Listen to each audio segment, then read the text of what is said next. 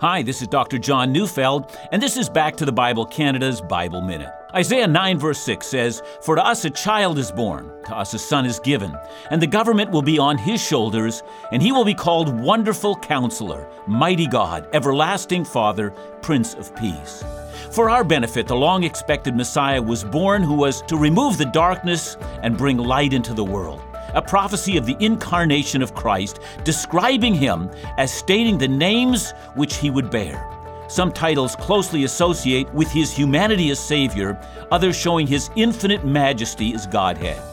He has been given as a lavish gift by a loving God.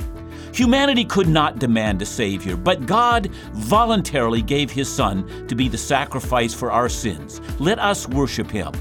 Listen to Back to the Bible Canada every weekday on this station or visit us at backtothebible.ca.